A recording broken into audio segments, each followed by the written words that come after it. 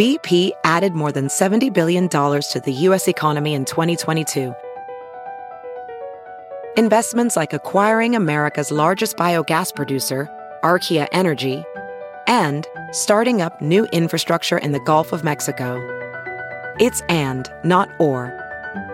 See what doing both means for energy nationwide at bp.com/investing in America.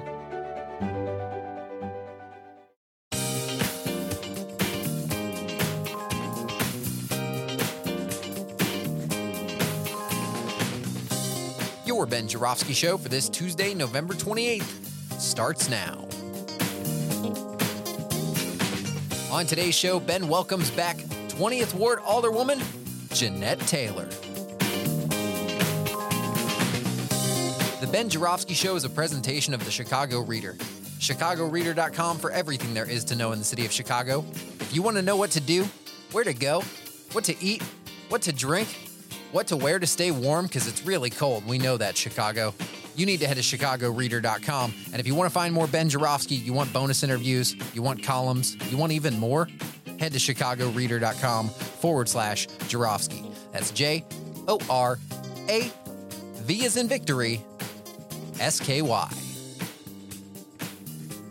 Hello again, everybody. Ben Jarofsky here. We're calling this Making Changes Tuesday, and here's why. Headline in today's Sun-Times says, let me get the paper here. I'm going to show my distinguished guest. I got the newspaper here, the real deal, the newspaper. You know, it's funny. I saw Neil Steinberg made an appeal for contributions to the Sun-Times, and he acknowledged, that's the columnist, he acknowledged that when he was a kid, he was a reporter for the Sun-Times. He didn't subscribe to it. I've been subscribing to the Sun-Times longer than the people who write for the Sun-Times. I've been holding up your newspaper for years, bright one. You got to give me a hat or something. I don't know, like a coffee cup or something.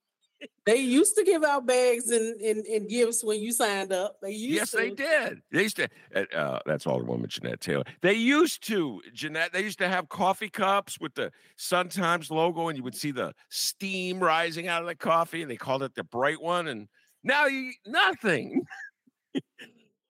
Anyway, times is hard, I guess. Times are hard. Here we go. A headline in the Sun-Times: Chicago changing its approach to migrant arrivals, and it's all about where the buses are going to land, and they're going to build a big tent city. And guys, I just want to repeat what I've been saying for the last, I don't know how many months. I'm a broken record, and I don't care. I will continue to spin this music out of this broken record because one day the city will listen to me, maybe. This is not a crisis. This is an opportunity. Jeanette Taylor can tell you how many thousands and thousands of people were run out of Chicago over the last 20 years. All I've heard about for the last 20 years is people saying, Chicago needs to bring back the people who left. Chicago needs to bring people in. You know, Chicago's population is falling. And you drive through the city, you see huge swaths of land undeveloped. And suddenly it's like 20,000 people come on buses. Chicago's like in a fetal position. Oh, I'm scared. I don't know what to do. Here's what you do. You build housing, and you put Chicagoans to work building that housing, and you get the feds to pay for it because the feds want to have their party in the summer, in August of 2004. President Biden's going to come to Chicago with Kamala Harris, and they're going to have a big party telling you why we should reelect them, all right? And wouldn't that be great if we had thousands and thousands of units of housing for not just the migrants, but people living under bridges who've been living here forever in the city of Chicago, and put Chicagoans to work? That was embarrassing. Jeanette Taylor, you have not heard me on this subject.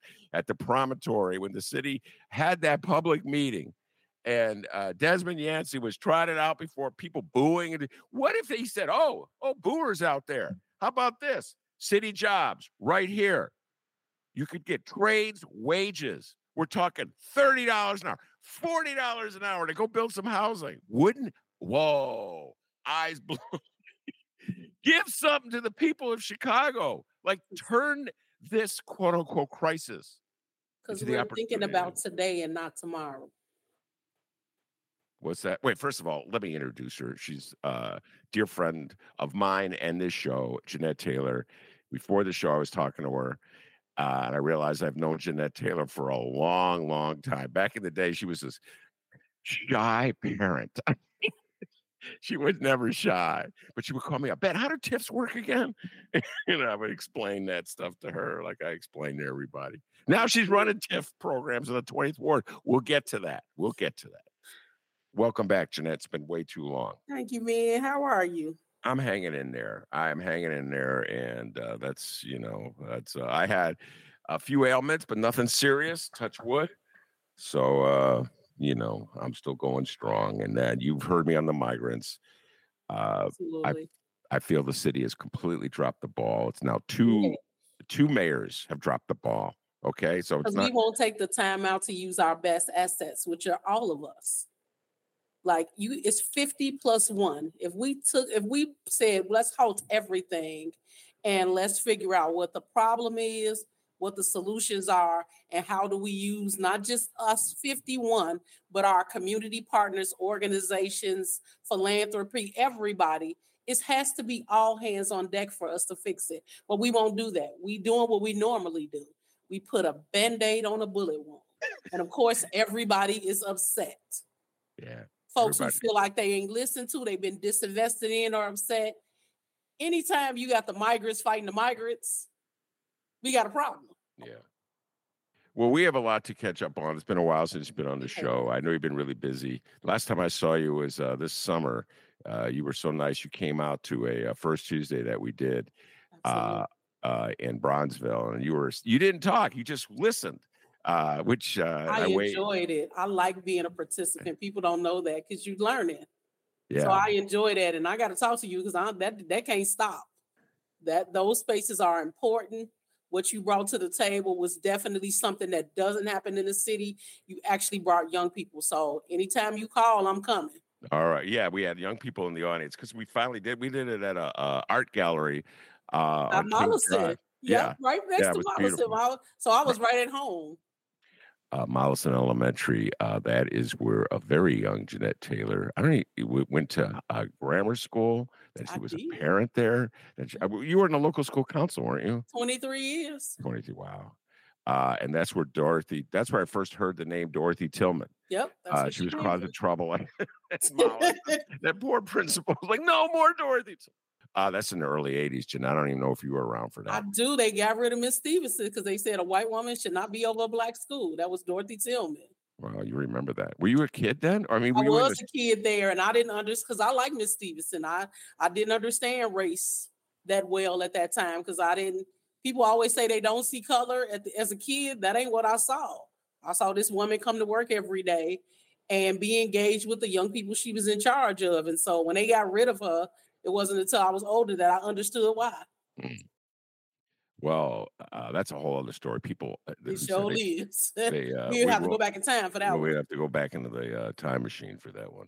All right. So we began. There's a whole bunch of issues I've got here: migrants, budgets, Alderman Ramirez Rosa, floor leaders, and then TIF. And I really want to get to that TIF thing. We'll do the news stuff first, then we'll get to the TIF thing.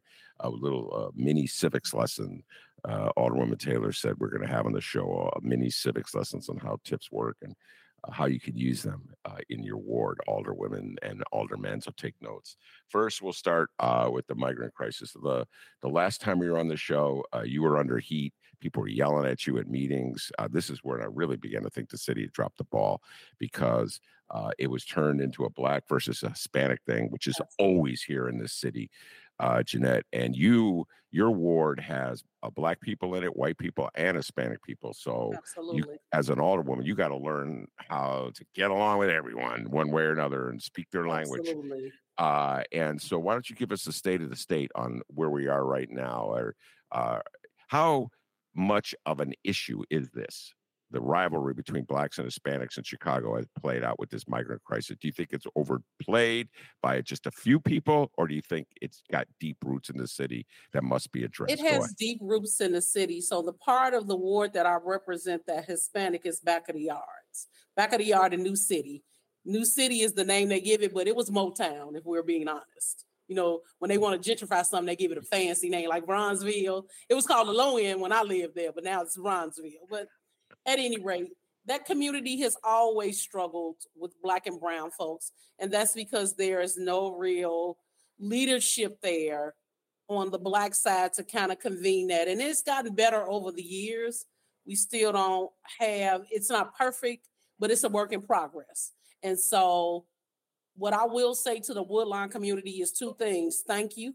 That's number one, because what people don't know is they do donate coats. They do donate food. They do donate things to that part of the community.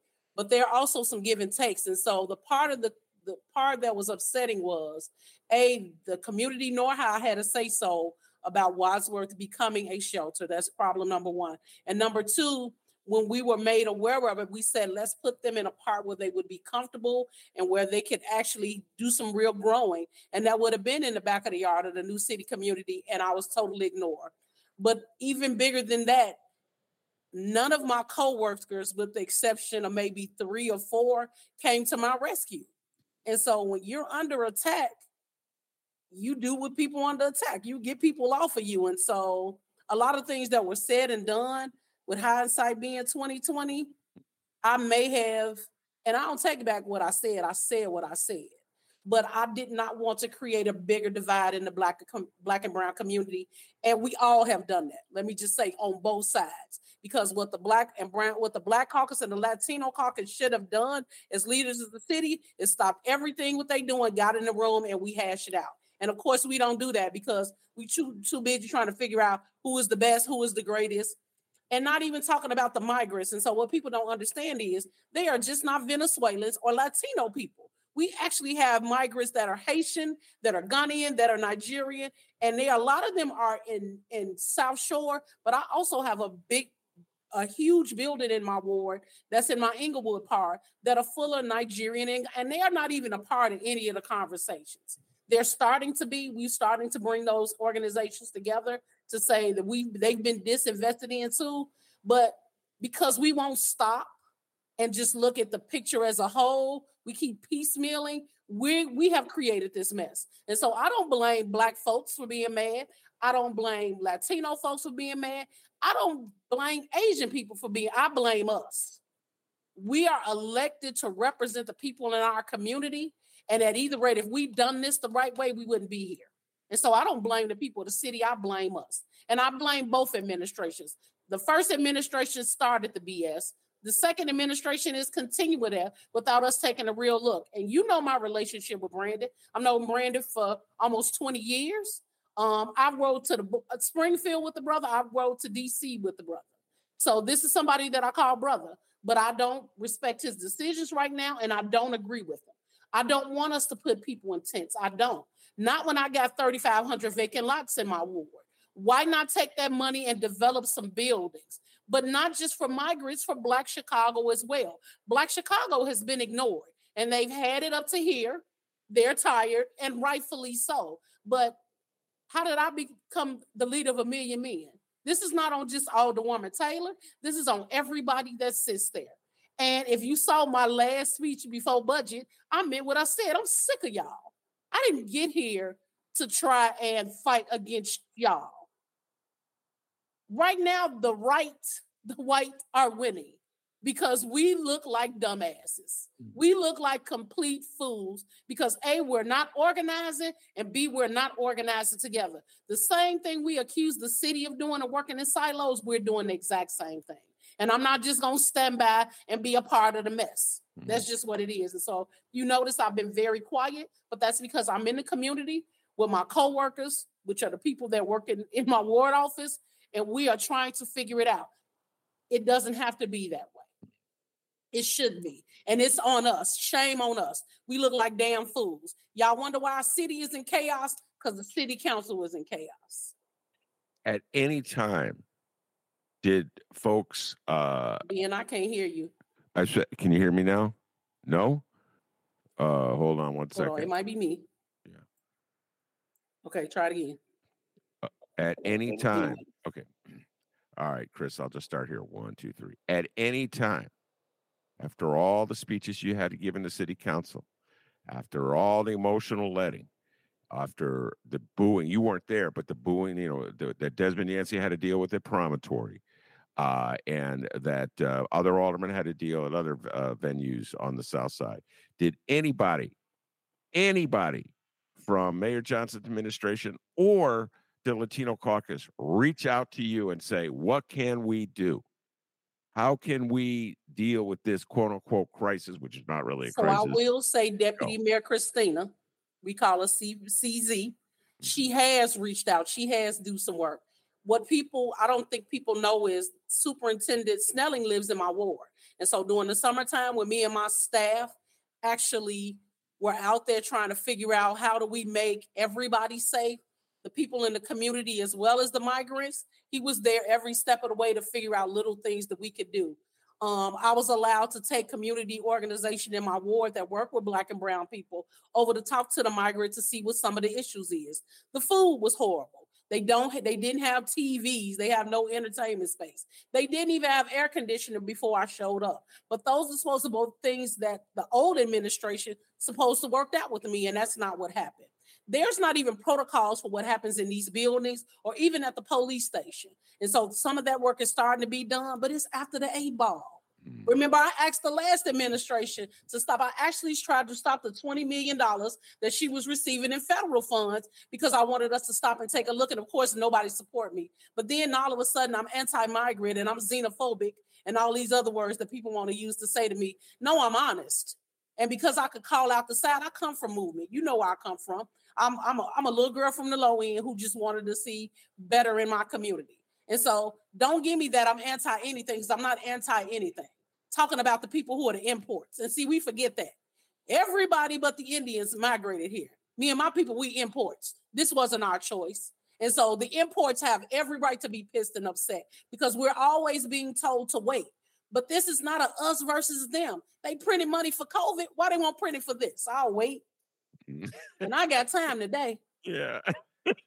I haven't heard I'll wait in a while. Man, I'll wait because they full of it. Full of it. The governor and the president have a responsibility to make sure that they are working with us and not against us to fix it. Biden's things on immigration suck.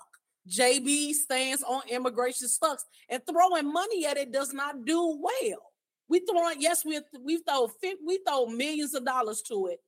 And the folks who work in our communities are not seeing the benefits of that. They're not reaping any of that. Because I'm going to be honest, if some of these organizations, some of these folks were actually working in these spaces, it wouldn't be all this conversation. It wouldn't even be nothing to talk about. Yeah. No, it's, I'm with you. The response, again, I'll say it over and over, across the board, federal, state, and local has been abysmal, disgraceful, and not to take this moment in time as an opportunity. Not to take this moment in time as an opportunity to put Chicagoans to work with good paying jobs, building things that we need. It is just a disgrace. And you know what, Jeanette, I will say this in my humble opinion. I'll go one step further. You said your Black community has been ignored. I think it's beyond that. The whole program, and this is me speaking, not Jeanette Taylor, the whole economic development program in the last 30 years is to move Black people out of Chicago. Absolutely. Okay. It is. So it's not ignored. It's right. It's proactive. It's doing what capitalism and white supremacy does. Yeah. And so there's all these articles of Black people moving to Atlanta. Atlanta is the new Black capital of America. And people hate Atlanta too.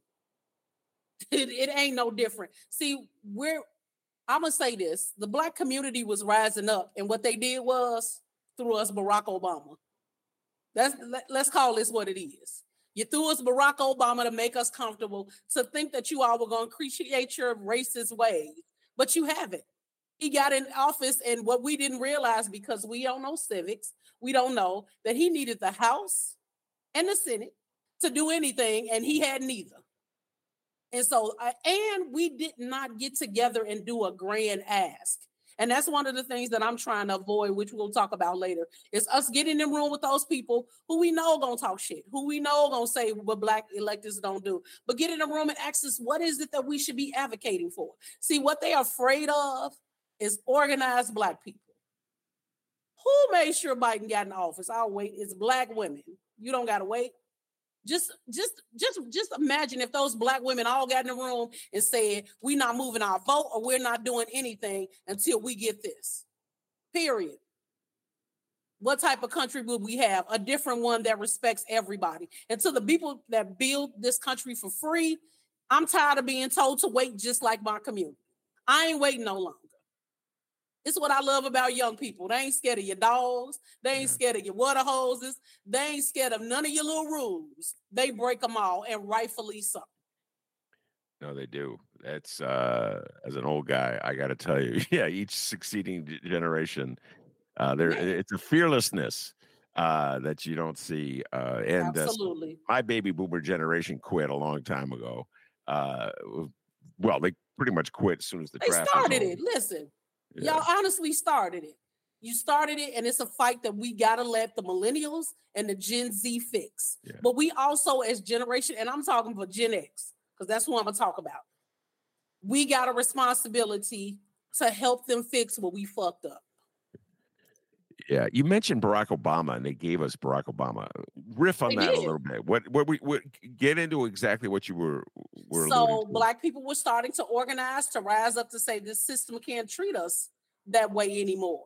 And we thought the answer would be get them a Black president so they could feel as if they have something. And what did he go into office and do? He did the bare minimum. But we also didn't have an axe because we assumed that he just was going to turn the White House Black. As a Black person and a Black vote, and I said to them in the second term, and people got mad at me, and, I didn't really care. It's not enough for you to be Black. Because there are a bunch of Black people in power who turn their backs on us and mistreat us and do the wrong shit every time. And so that's what happens. All right, let's go back and to discuss some of the issues that we haven't had an opportunity to talk about because it's been too long since you've been on the show. We'll start with what went down with Alderman Carlos Ramirez Rosa, the mayor. He had been the floor leader and had been the zoning committee chair, and he stepped down after he admitted he bullied Alderwoman Emma Mitz. Everybody, if you want to hear another version on this thing, Lakeisha Collins, the interview I did with her, I urge everybody to check it out. She had a lot of interesting things to say. Senator Lakeisha Collins, who out of nowhere texted me, just said, "Hey, I'd like to talk about this," and so I appreciate that tremendously, Senator Collins. Jeanette, you were noticeably absent on that censor vote, and I know there's a lot of backstory to that. So why don't you take the mic and say whatever it is that you want to say to get off your chest. Go ahead. So I have not said anything because I didn't want to make this about me. This was about Emma Mitz because this happened to her. But let's not act like this is the first time that Carlos Rosa has pulled this. He pulled it with me and Sue Garza in April, right before Mayor Johnson was elected. And it was around us organizing the committees and voting for our chairs. And as a person who really believes in democracy, and that's really progressive, because see, people throw that word around, but to them, it really means when I got the power, I'm gonna do what I want to do, and I'm gonna mistreat people. And that's not why I'm here, and I'm not operating that. And so when it was done to us, nothing was said. Go back to that April meeting right before the mayor got sworn in, and it was done right on the floor. Everybody saw it, and nobody really said anything. There were a couple of aldermen that kind of stepped up and said, hey, you can't make people vote the way you want to vote. And not only did he upset me that day, he also did it to Sue Garza. So this wasn't nothing new to me. And so when we let folks know that this is what happened, there was not even a conversation. He was allowed to do it. And of course, in the movement, I hate to say it, don't get me wrong, I'm from the movement. I love the movement, but we got some work to do. Nothing was said. It was swept up under the rug. And so when this happened, everybody was trying to act like this wasn't his behavior before and that this had not happened before. That is not the truth. And so I honestly just wanted no part of it. I was re-triggered because what had happened between you and I, and this is the person that I'm supposed to be in coalition with. And my problem with all of this is I don't care if you on the movement side or on the right side. Wrong is wrong. He had no business using his seat to threaten people with what was going to happen in the zone committee. Didn't Ed Burke do that for years? As the floor leader, you are supposed to bring us together to vote on things. And yes, you may be the floor leader to who is ever on the fifth floor, but your job is to organize around people getting votes. And the thought that you tried to stop a meeting, the thought that you put your hands on her, the thought that you threaten other co-workers says that you are not humble enough and that you are not responsible enough to be in that role. And that was my whole problem with this. And so I was re-triggered from what happened to me. And let me tell you this, and I'm saying this for the record, and everybody who knows me know I speak my truth all day long.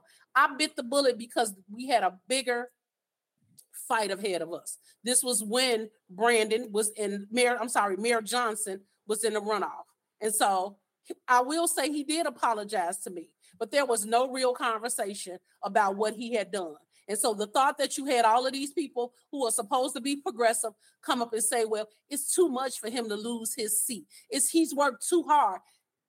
He knows better. A real leader knows better. And it's funny because before he got that role, I had people who I don't politically agree with say, why would they pick him? He doesn't talk to a lot of us here. And don't get me wrong, Alderman Rosa has done some good things as an alderman. He was the first progressive alderman. He's the first person to stand up on a lot of issues that were important to the movement. But if you fuck up, you find out. Mm-hmm. And so the thought that people did not want to hold him accountable and made all these excuses for him is BS. I call bullshit. And I did it on the call to people who I thought I was friends. And see, this is my problem with it all. Wrong is wrong. I don't care what caucus you're a part of. I don't care whose team you're a part of. I don't care whose side of you're on. We have to hold our own account. And we can't be the monsters that they've been to us for decades. That's not what I got into it. I didn't get into it to mistreat people and to say that now that I'm in power, I'm going to do this a certain way. No, I'm going to continue to do the job that I want to do.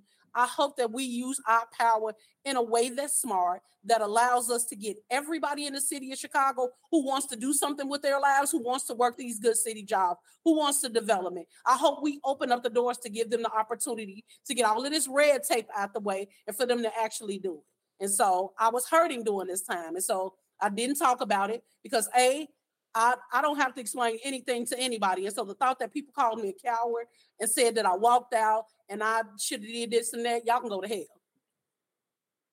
Don't take a fan or a glass of water with you. But at the end of the day, I'm picky about who I share with. And I just didn't feel like at the time that this was going on, this was about Emma Mitz. She was the person that was wrong. She was the person that we saw who was harmed. And that was her way of having some restorative practices. I do not blame her for not voting to censor him.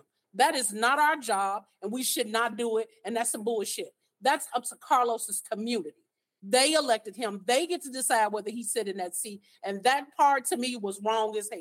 And I wasn't going to be a part of it, period. You said something, I wrote it down. I'd love you to elaborate on it. You said, we've got some work to do in the movement.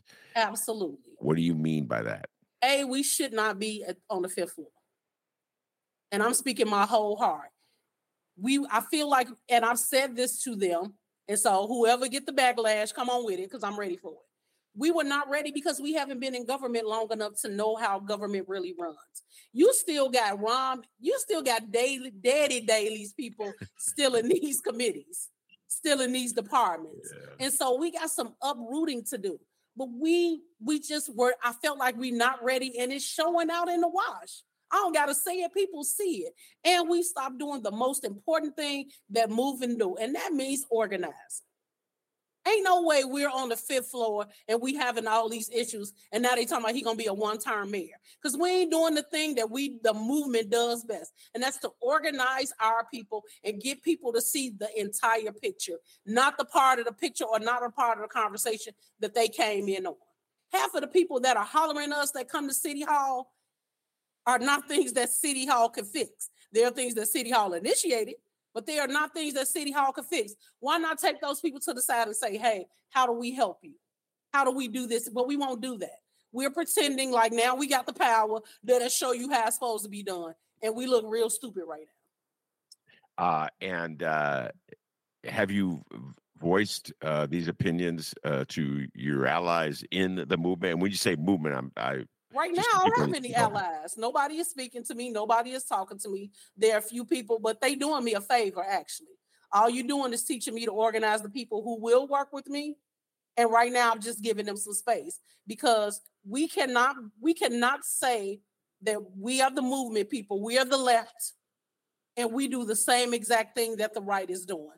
I didn't get into it for that. And so I'm not going to be a part of some conversations. I'm going to be kept out of some of the loop of a lot of things. And I've said this to the administration. There were a lot of meetings that normally I'm a part of. I wasn't called to. There were a bunch of conversations that were had that I was not a part of. So you mean to tell me the one time that I disagree with y'all or the two times that I disagree with y'all cut me out? So now I know where I stand with y'all. So I'm going to do what normally I was told to do when I first got here. And I hate it, which is to take care of the 20th ward. That's not how movement is supposed to work. We're supposed to take care of everybody. We're supposed to make sure that everybody gets their just due. And that's not what we're doing right now. We're in a bowl of confusion is what I call it. Because now we're forgetting why we even wanted to be in this space, where at least they are. I'm not. You mean to tell me the other lefties in Chicago, the other quote-unquote progressives, don't even call you anymore? No, they don't. There are a few. And I ain't naming no names. Because they'll probably get in trouble. Listen, I don't care if they get in trouble or not. But see, they'll get in trouble. This is what I want us to go back to. When this whole migrant crisis started, nobody said nothing. So it's funny how the city forgot that this was not this administration's dog. The previous administration started this. I ain't see y'all tearing up her meetings. I ain't see y'all cussing none of them out. Nobody said anything when this was happening to me. But now y'all want me to be the shero. I'm not y'all superwoman. That is true.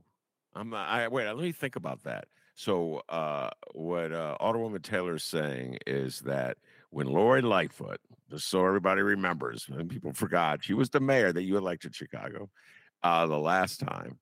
And when she was, the buses were coming in when she was the mayor.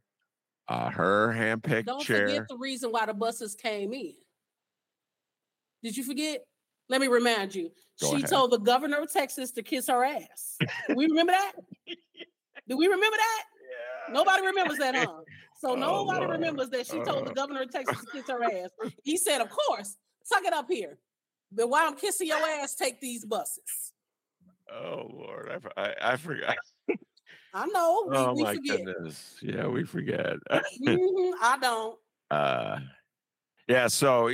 The situation began under her, but you're telling me that there were no people showing up at city council meetings screaming under her. None of that. Nobody said a word. Why? Why do you think they show up under Mayor Johnson, but not Mayor Lloyd? Because unlike her, he is having these community meetings out in the public.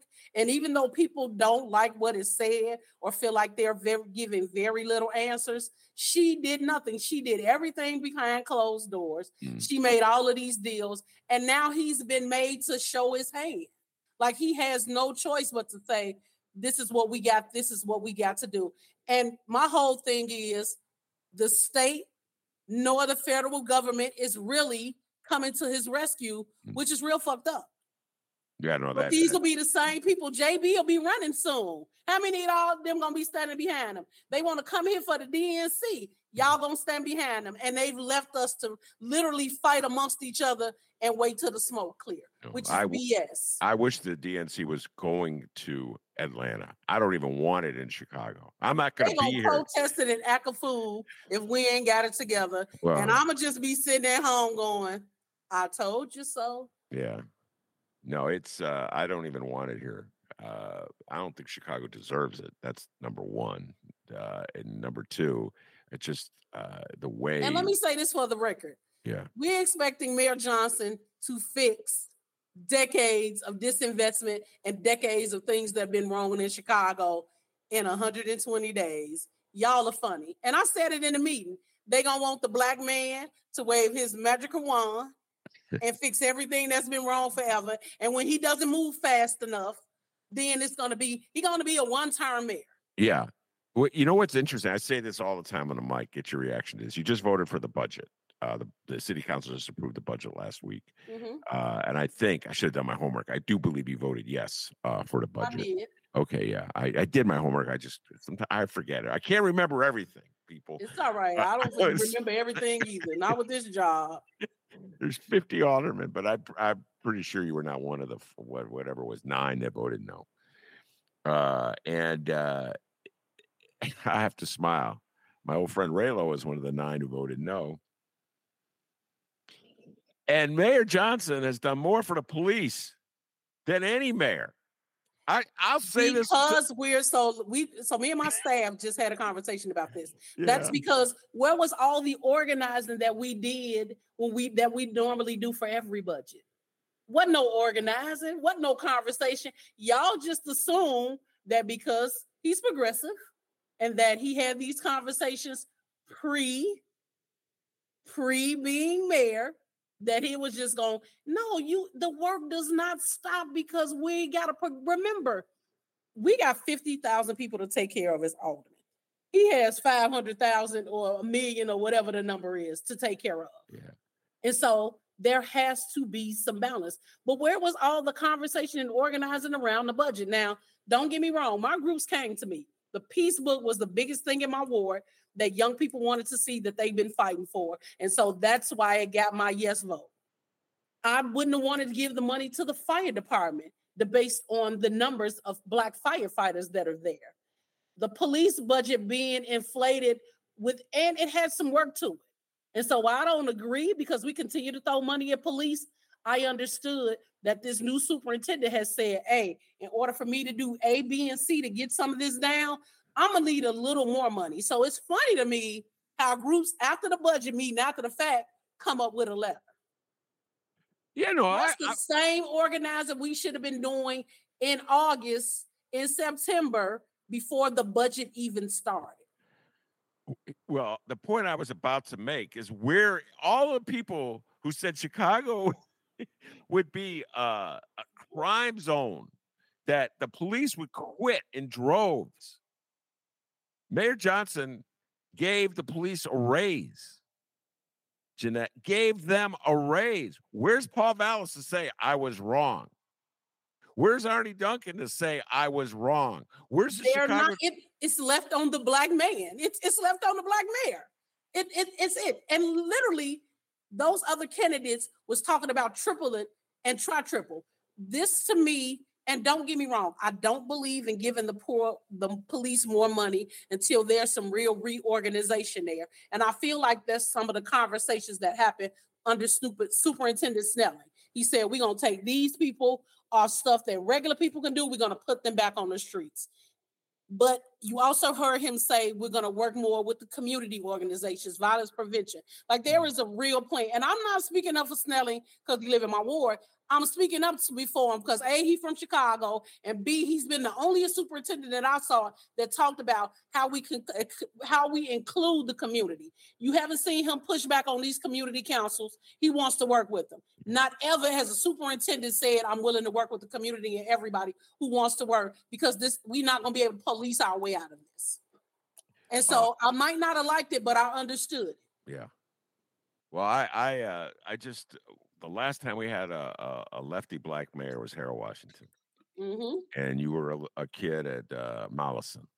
And he was as good to the workers of Chicago as any mayor has ever been in the history of Chicago. And they still didn't, the white ones still didn't vote for him.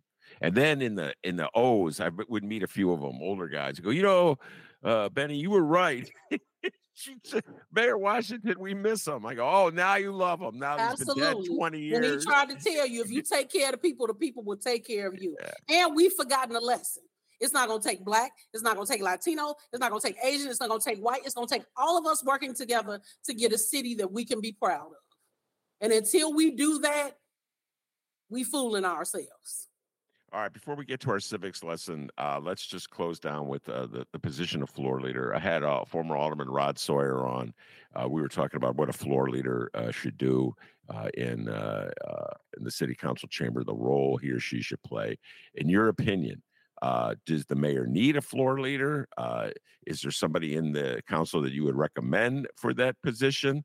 Do you want the position? I'm No, kind of smiling when I said that because I don't think you would. But no, I don't. yeah, because the floor and so yeah. So your sense of what the mayor needs in terms of So there are floor. two people. He definitely needs a floor leader, but the people that I would recommend, um, I don't know if I would be listened to.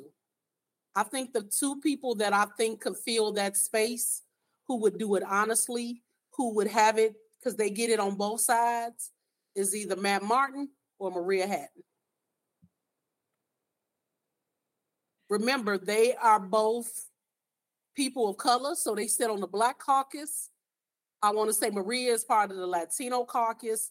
They are both on the Progressive caucus. They have wards that have Black folks, but they have a mixed ward. And so they get it on all levels how we can work together.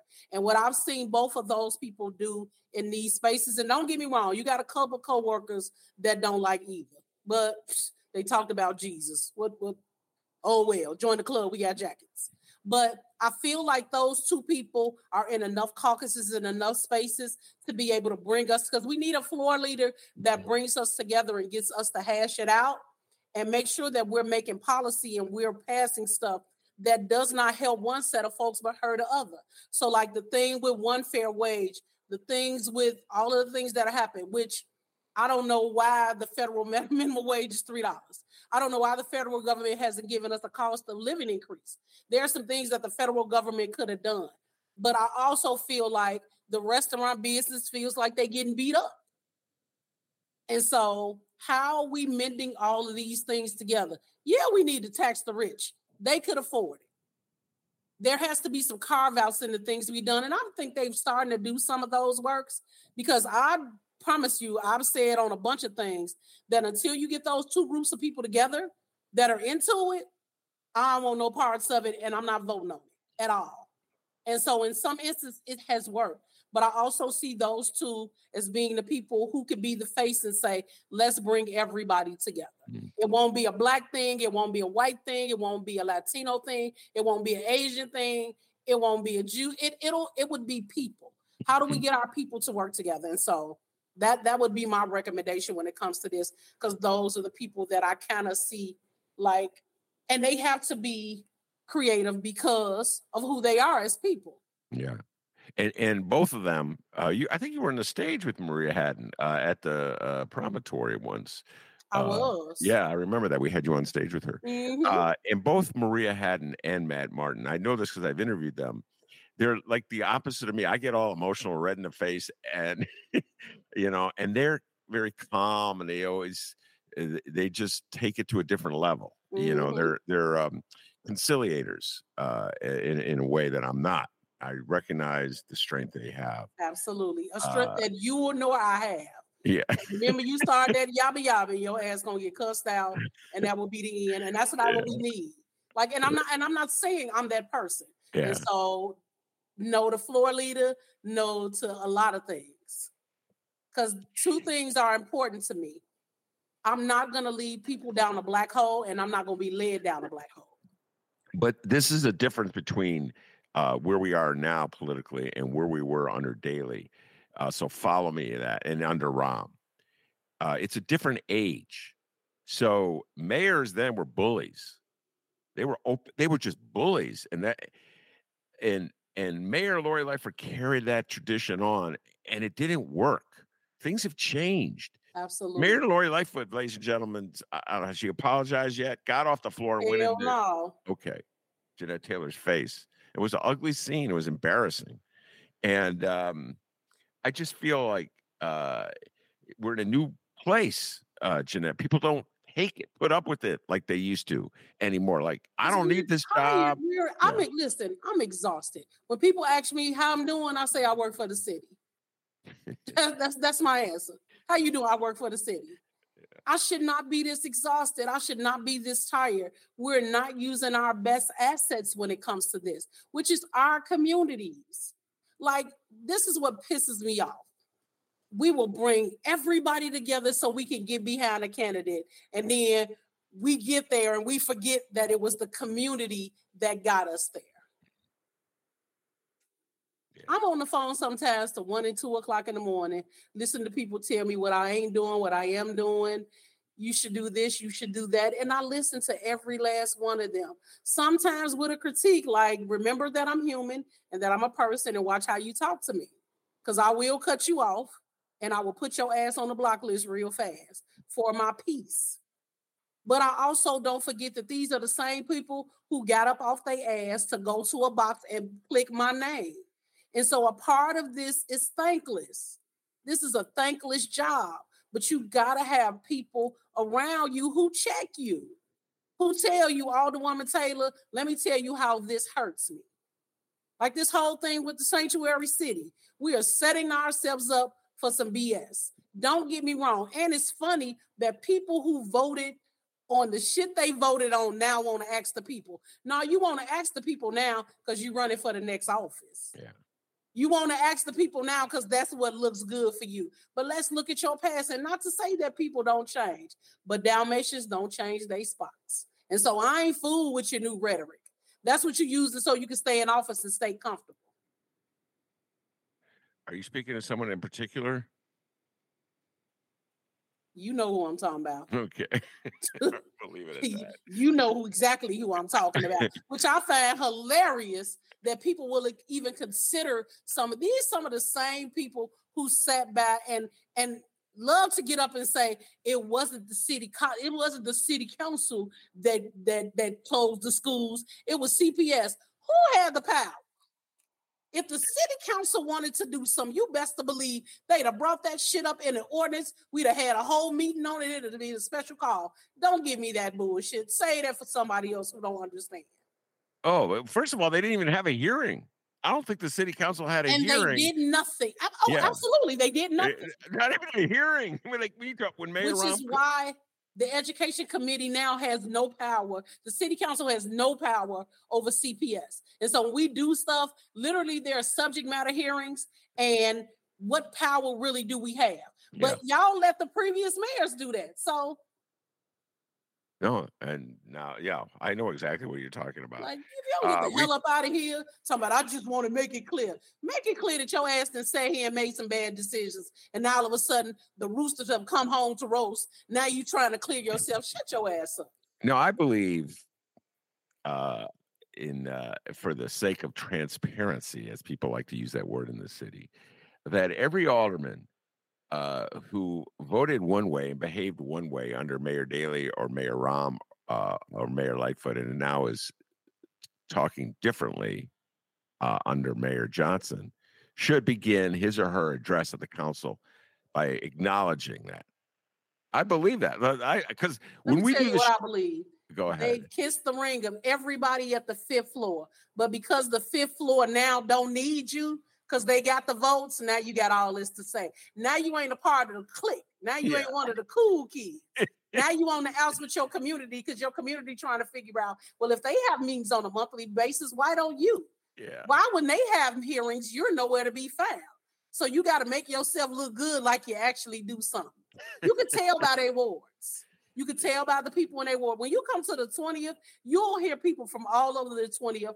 Yeah, everybody over the water talk shit about me, but you also have people all over the 20th who talk good about me, who volunteer, who come to my office, who stand with me, who challenge me, but will also say, I understand what you did. Where they people at our way?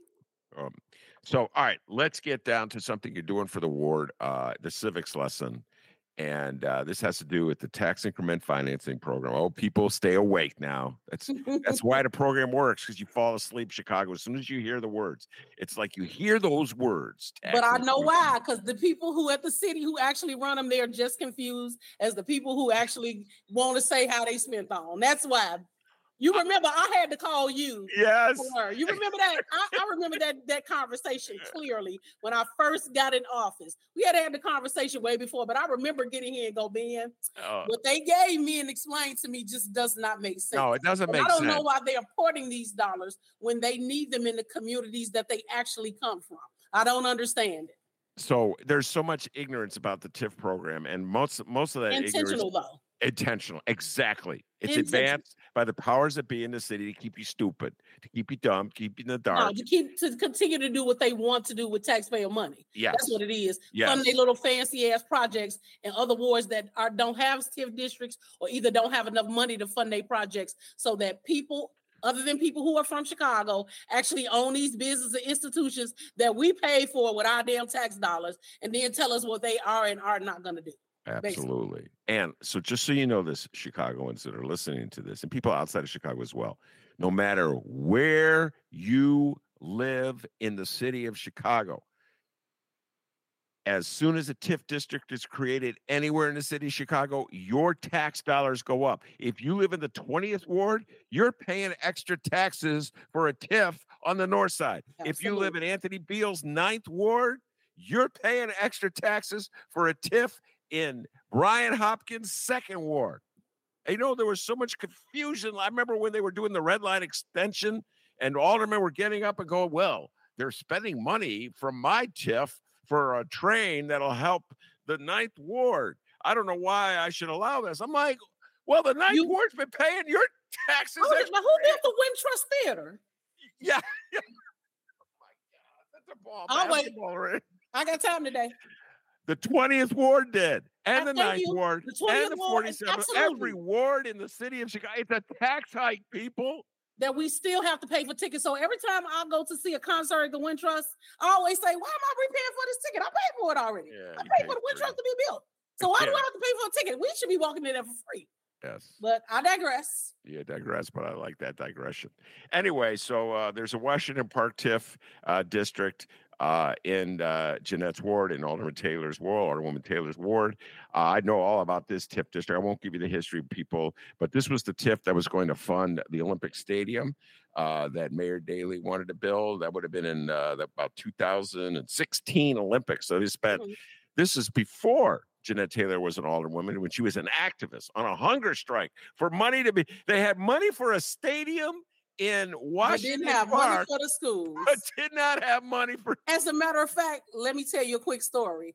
Yeah. I had just learned about Coco and started doing LSC trainings with them when they protested on the Olympic Committee. So people, while y'all talking shit about Alderwoman Taylor and Coco is the reason why we ain't got no Olympic field.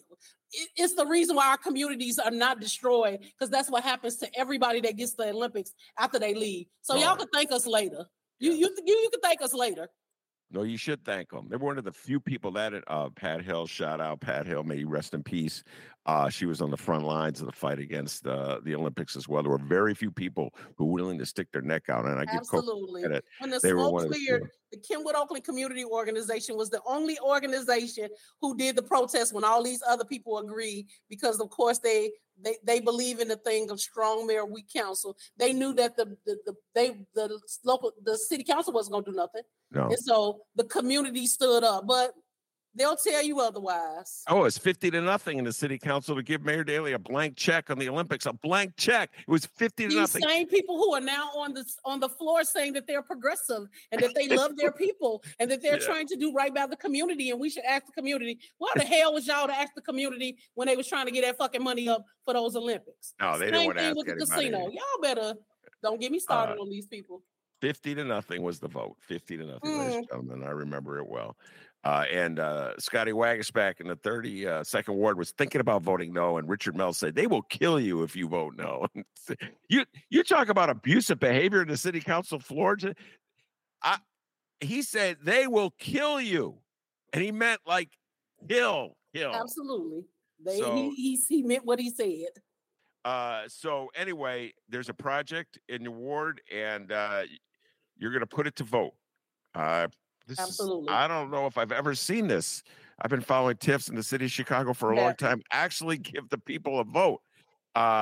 So explain what's going on, and go ahead. So when I first ran for office in 2018, what I clearly heard on the doors, because I knocked 80% of my own doors the first time that I was elected. I even started knocking doors before the election was even thought of, which is how I was able to win in a race of 21 people.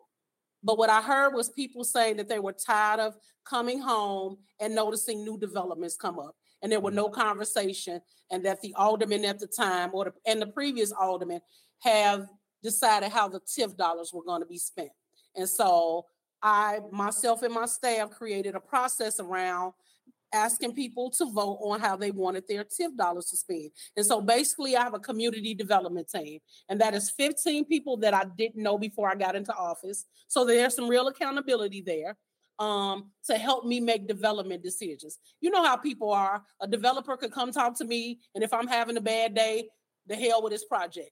Or maybe he knows somebody in the community, he's connected to somebody, and I either like that person or don't. We know how they pay to play in the city of Chicago.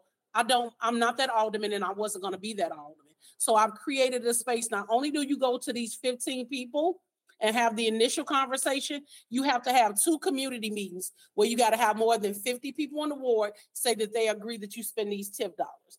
It hasn't worked as well as I wanted to because A, COVID hit, and B, usually the people at the planning department and the DOH really don't agree with this. They like being the end all, but then will ask me to sign off on a project that they did all the work to where the community had no say so.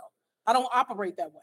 And so in order to get TIF dollars from me or to get support on big projects, you have to go through a community process. And so Sunshine Enterprises is now, they want to build a community center. They were originally based in Woodlawn, but they've done work in Washington Park and want to be built in Washington Park. And so in order for me to get a letter of support from me to say that you can get TIF dollars and that you can get this land, the people in Washington Park have to say they agree with this. And it ain't no 1 or 2 people, it's a community at whole. And so they actually have to show their ID or voter's registration card and their voting process. So right now, Sunshine Enterprises is in the process of getting the community to vote, that I give them a letter of support, A, for the land that's in Washington Park, and B, for TIF dollars. And where would the project go? They wanted to be on 61st and King Drive. What people don't understand is, so it's all this talk about where there are 3 community organizations and we got a park district on King Drive. First of all, those other 2 organizations have not finished building their product. And B, who the hell is going to the park district? Nobody. I got 3,500 lots in my ward. And when I go find developers, because I seek out people, me and my staff, we're real organizers. So we're seeking out people to develop in our community. And the first thing they'll say is, well, you have nothing fun. You have no activities for families. So why would you expect us to build here and families to come here if you have nothing for them to do? And of course, it's a lot of folks who've been in the community for 30, 40, 50, 60 years. They don't like anything. So they go, no, we don't want it. Well, what's the alternative? Of course, they never have one. And so to make this as transparent as possible and to make it a process that the community is actually involved in, we have this process. Well, it's the first I know for TIFs. I know like some aldermen do the budgets they get, the discretionary budget they get for $1 million. A TIF is a bigger thing, bigger chunk of change. Absolutely. And so it's like up in your game. And now because my ward has gotten bigger, so now I'm in Hyde Park, now I'm in Fuller Park, I have all Washington Park. Yeah. That gives us more TIF dollars. And so there are a lot of things that people are coming to me saying, I want to see this, I want to see that, I want to see this. Well, as a community, we need to talk about it. Well, and here's the deal with TIFs. And Jeanette, I'm going to teach you the Walter Burnett lesson. So Walter Burnett's the alderman of the 27th Ward.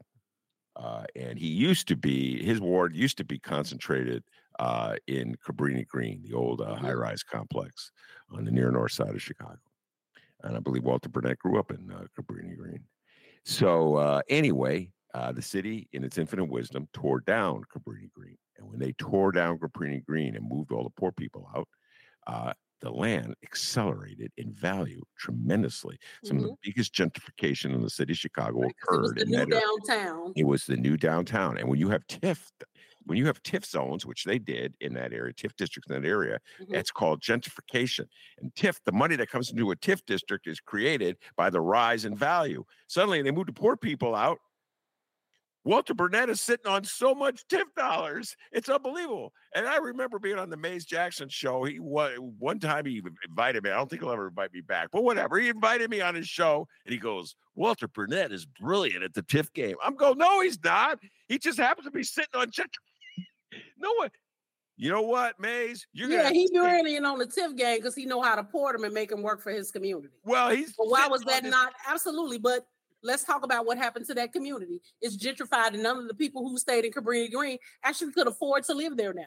Well, that's called progress. I got it in quotes. That's not program. That's not progress. That's gentrification. Yes. Using people that look like us to do it. That's what that is. But I digress. But you're going to get so much TIF money if Woodlawn continues to rise in value. If there's gentrification on the south side of Chicago, those TIF, I don't know when they expire, suddenly you'll be like the new Walter Burnett. No, I won't ever be the Walter Burnett. You know why? Because there are two reasons. My community is going to hold me accountable. That's number one. And the things that they see in their community are actually things that they want. Yeah. Yes, I have some ideas. Yes, there's some things projects that I want to see happen. But at the end of the day, my community is at the table with me. See, this is the difference between me and a lot of them. I'm fighting for my community and with my community. And yes, it's longer. It's harder. There's some days that, hell, I don't get to sleep till 2 or 3 o'clock in the morning because my brain don't shut off. But what people won't be able to say is there was not an opportunity for the community to come to the table and voice their opinions and say what they wanted to see. And see, when you bring the community in on the front end, they will fight for it. They will be a part of it. These institutions won't fail. Why? Because people were at the beginning of what happened, and so they'll support it. They'll be a part of it. We're going about this the wrong way. But remember, I'm just the organizer. I'm just the mama that won't, different. Well, I give you a lot of love and appreciation for setting up that voting mechanism. I haven't seen it. I've been following TIFs in this city since 1987, ladies. But just pause and think about that. I'm old. And I don't recall seeing something like this. So when I saw it on your Instagram page, you must have some millennial or Z person doing that on Instagram. I know that's not you doing it. So it is not me, but I know how to. I had to before I got somebody. But that was a conversation. But see, that's also how I see my team. They don't work for me. They work for the constituents of the 20 ward. They are my coworkers. Yeah. And so I'm not sitting at the table dictating. I'm working with them. These people got degrees. They've had their lives experience, and I bring them to the table to work with me. I look at this different. I'm not the end all be all. That's not how this is supposed to work. And that's why we're in this predicament. It's why people act the way they do when they get these seats. They lose their damn minds. Yeah. That's not what this is for me. I'm here because God told me to be here, number one. Now, I asked him for a rich husband and make $1 million numbers. He ain't hear that prayer. I'm still on the main line for that one. But I'm not going to not include my community. Well, but people need to understand is because this is new and people are not used to being at the table. They're used to the selected few people having to say so, and that's the end all. That's not how it's going to work in 20. Well, shout out to 20th Ward for having that initiative. It's just the start, I hope, and I expect. And I hope that that $1 billion lottery ticket comes your way. I know you've been dreaming about that one for a while. And I even got into it years ago, I was a gambler, Jeanette, and I stopped because I was like, I'm going to lose everything I have because this is a disease, ladies and gentlemen. It really is. But the guys with my friends, we went in for the lottery ticket when it was over. I think it was I forget how many billions it was. And of course we didn't win. But could you imagine if I had won? I'd have split it with my 4 best friends. I mean, oh, listen, I will be giving my staff their percentage because in the next 6 months to a year, I'm leaving. I'm going over to Africa. I'm building me a house, and that's where I'm going to live. I'll have a house here for my kids who don't want to come, so they have somewhere to stay. It's paid for, and I'm out. You're going to Africa? Absolutely. Wow. I'm out. I'll go to Los Angeles. It's just you owe to more colonization and more capitalism because that's what the United States. I've had enough of America. Let me just say this. I've just had enough. And I tell people all the time when I visited Ghana for the first time in 2013 and I went to Cape Cod Castle, I had a fit when I went to the quarters. I went to the door no return. I went to the women's quarters because I didn't get to choose. My people that look like me, we didn't get to choose whether we wanted to stay in Africa or America. And America ain't been good to me. As a Black woman, I ain't listened to. I'm disrespected. I'm over-sexualized at every step in my life. And no matter how many degrees or how much work I do, to some of y'all, I ain't nothing but a bitch or a hoe. Let's just call this what it is. I'm never the woman who's worked and organized and has protected my community, has fought for schools, have fought for everybody. It still is never enough for this country. And I've had it. I've had it. I'm at the space where now my peace is important to me. I'm a nana of 2. I got 2 grandbabies. Yes, I got a great. That's right. That's who I love. My kids are flourishing. They are regular, everyday citizens who try and get up every day. And that's all I want. I hope what people take from me is that we don't have to go along to get along. Putting the people first. And that's why I'm a socialist. And I get shit for that all the time. And let me tell you why I'm a socialist. Because I believe in people power. But what we've done is we pick and choose who we listen to instead of listening to everybody. Well, let me ask you this. Do you like the ocean? I do. So you got to come. Whenever I'm upset or whenever I'm having a day or ever this city hall is crazy, I know. My staff takes me to Lakeshore Drive and I find a space either on 39th, somewhere along that lake. I might go by Larabita. I might even go on 63rd Street and I just look at the water. Yeah, I'm the same way. Jeanette. The older I get, the more I'm drawn to the water. Absolutely. And it's something about the ocean. I've discovered the ocean because my kids all live in Cali. So I visit her all the time. And it's just, there's the waves. When I was in Africa, I stayed off Cocoa Beach. And I went to the ocean and I cried. I sat there. I didn't move. And of course, my husband at the time was looking at me. And I was just like, I just need an hour. I was like, you don't know what this water is what connects us. Yeah. This water is the reason why I'm not born and raised in Ghana. This water is the reason my people thought it would be better to drown themselves instead of living in bondage. Like this water, this ocean means everything to me. And right now it's just the spirit of that water changes. It changes. What happens to it, what's underneath it. Think about it. The only things that have been in this world since the beginning of time are who? Shark and fish. And why is that? Because of the water. Well, we see eye to eye in that. And I remember when you went to Ghana, the Facebook stuff you put out, I didn't think you were coming back. If I didn't have kids and a grandbaby and a mother, if I thought I could get my mother on a plane, my mother was like Mr. T. We would have had to tranquilize her to get her on a plane. If I thought I could have got my mother and family over to Ghana, that's where I would be. Well, you might be able to get them over to Los Angeles. It's a little closer. That might be easier. Listen, my mother was from Mississippi, down south. They moved from Mississippi to Decatur. They actually had a farm. My grandfather was a traveling preacher. When my mother came to Chicago, it was nothing you could do to get her from Chicago. And no matter how bad the conditions was, my mother was pregnant with my brother in the biggest storm that we've ever had in Chicago history. And she walked home because the bus could not move. There was a love that my mother had for this city, and I understand it because I feel it too. And when I was in Ghana, every time I went, while I was upset of what I was coming back to, I was coming back to the home that I knew.